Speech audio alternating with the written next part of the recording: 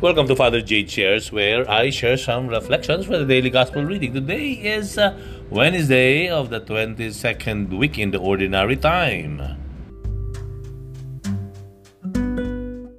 Ang mabuting balita ng Panginoon ayon kay San Lucas. Papuri sa iyo, Panginoon. Noong panahong iyon, umalis si Jesus sa sinagoga at nagtungo sa bahay ni Simon. Mataas noon ang lagnat ng biyanan ni Simon, kaya't ipinamanhik nila kay Jesus na pagalingin siya. Tumayo si Jesus sa tabi ng higaan ng babae at iniutos na maalis ang lagnat at nawala nga ito. Noon di tumindig ang may sakit at naglingkod sa kanila. Paglubog ng araw, ang lahat ng may sakit, anuman ang karamdaman, ay dinala ng kanilang mga kaibigan kay Jesus. Ipinatong niya ang kanyang mga kamay sa bawat isa sa kanila at pinagaling sila. Nagsilabas sa marami ang mga demonyo, sabay sigaw, "Ikaw ang anak ng Diyos!" Ngunit sinaway sila ni Jesus at hindi pinahintulutang magsalita sapagkat nakikilala nila siya ang Mesiyas. Nang mag-umaga na, umalis si Jesus at nagpunta sa isang ilang na puok. Hinanap siya ng mga tao at nang matagpuan ay pinakiusapang huwag munang umalis. Subalit sinabi niya, dapat ko ring ipangaral sa ibang bayan ang mabuting balita tungkol sa paghahari ng Diyos, sapagkat iyan ang layunin ng pagsugo sa akin. At nangaral siya sa mga sinagoga sa Judea.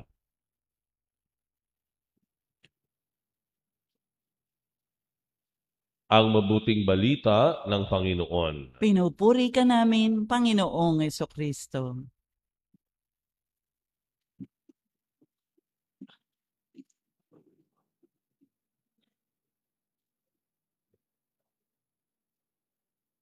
Sinaway ni Jesus ang mga demonyo.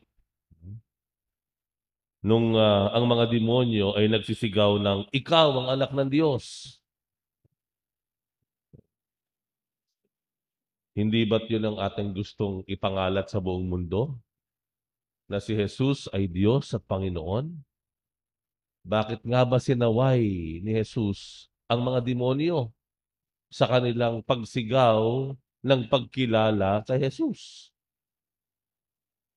Ito po ay matatagpuan po natin ang kasagutan dito dun sa bandang huli ng Ebanghelyo. Ano ba yung nasa bandang huli ng Ebanghelyo? Nang si Jesus umagang-umaga pumunta sa isang ilang na lugar at siya ay nagdasal. Hinanap siya ng mga tao naturalmente dahil nung nakaraang araw lamang ay marami na siyang pinagaling sa lugar na iyon.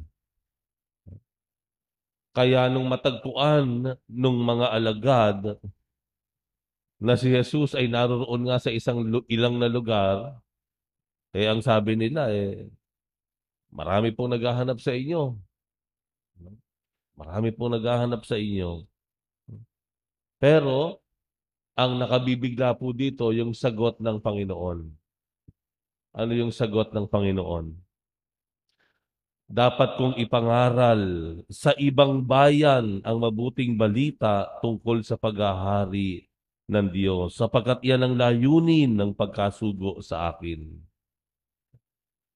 Ibig sabihin po, kung si Jesus po pinigilan yung mga demonyo na magsisigaw tungkol sa tunay at totoo niyang nature bilang Mesiyas, ito po ang dahil nais niyang makaabot pa sa mas nakararami. Makapunta pa sa mas maraming lugar.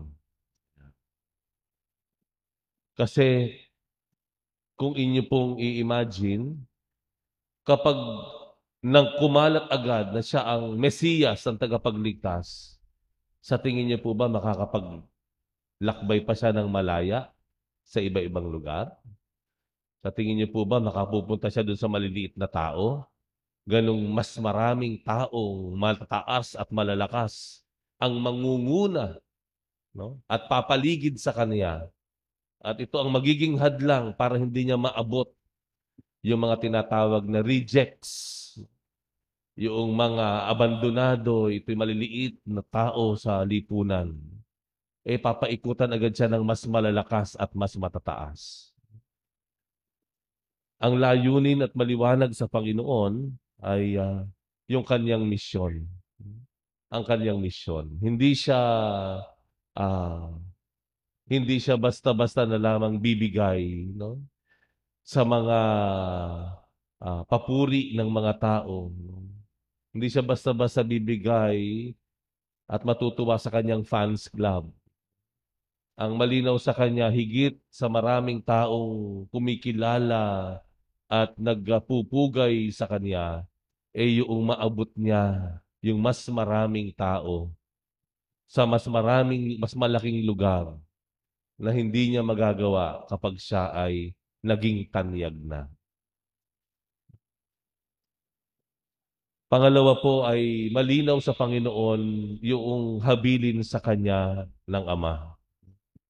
Sabi niya sa bandang huli, sapagkat iyan ang layunin ng pagkasugo sa akin. Ito po ay habilin, no, sa kanya ng Ama. Malinaw sa kanya iyon. Hindi siya basta na lamang naliligaw ng layunin. Malinaw at matibay ang kanyang pagtahak at pag-abot sa layunin sa atas ng Ama sa kanya. Marahil yun din po yung sa pagsapit ng aking kaarawan ngayong ako po ay 24 na taong gulang na ngayong araw na ito. That was 30 years ago. 30 years ago. Siguro po kung meron ako at sino ako ngayon, ito po ay dahilan na rin sa habilin ng aking mga magulang. No? Sa habilin ng isang guro na ina at magsasapatos na ama. Ayan. Yan po ang ipinamalas nila sa akin. And I cannot help but remember them, especially during my birthday. Dahil sila ang naglagay uh,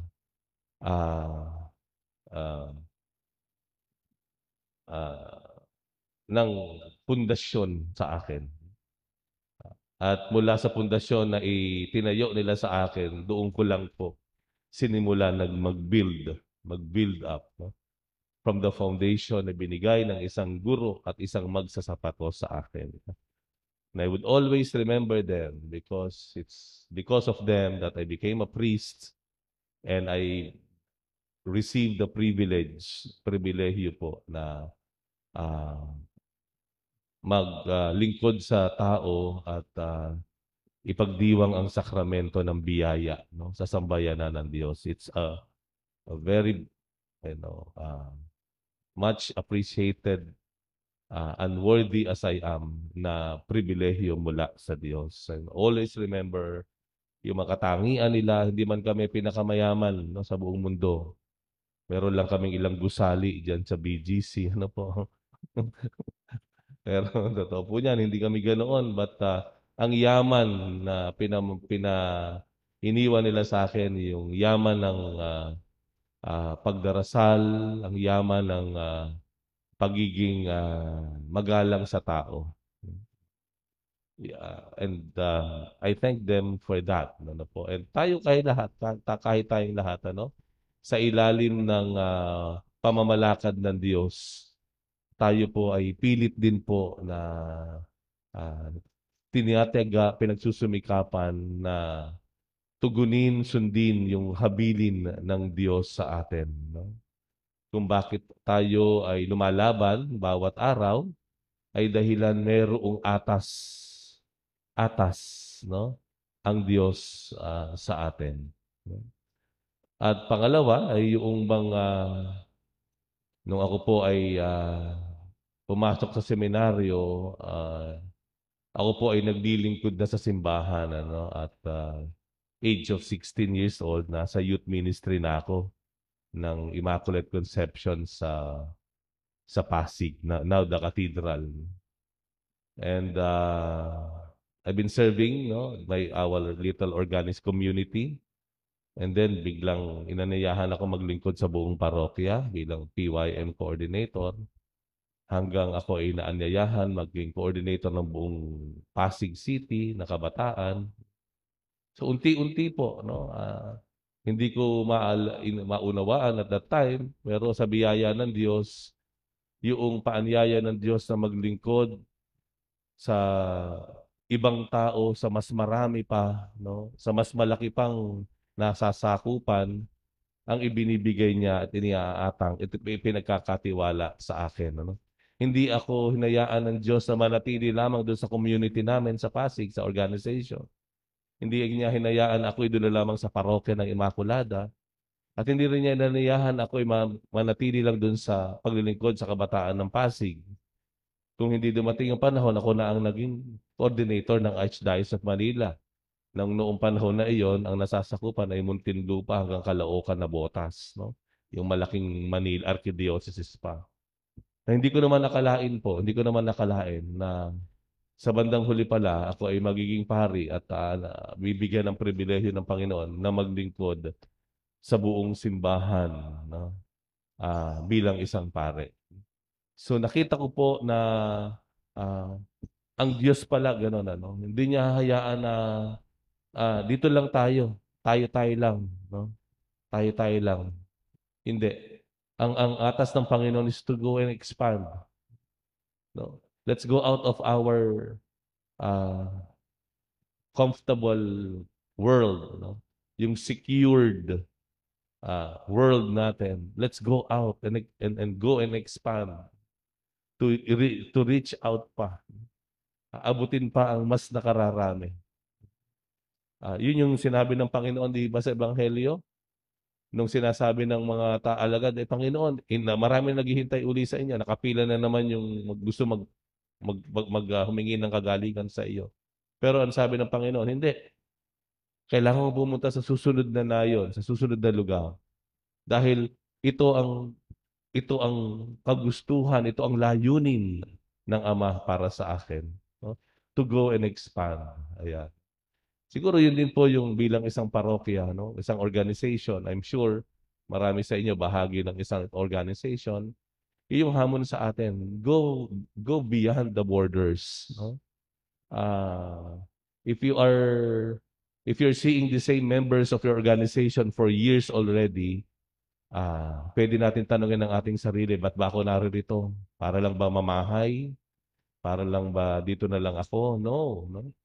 Kung ating organization, ang programa natin, pareho pa rin. No?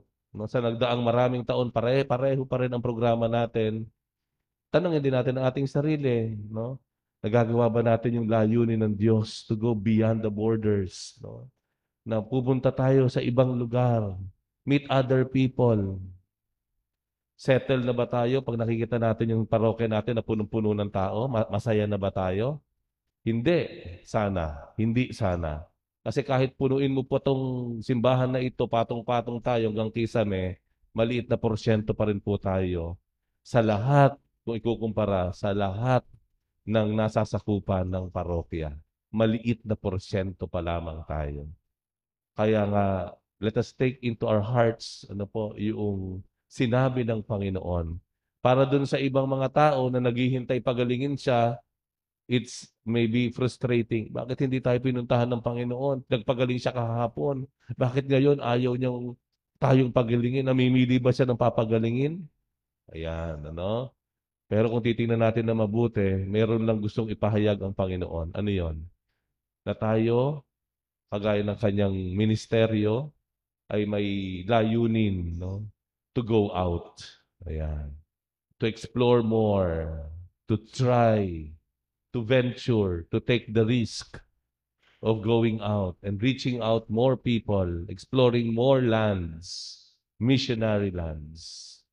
Yan po ang ating dalangin na nawa ay magawa nating matupad ang layunin ng Diyos sa atin at nang sa ganon ay magawa nating lumabas, no, sa maliit na mundo na nakagawian na nating galawan.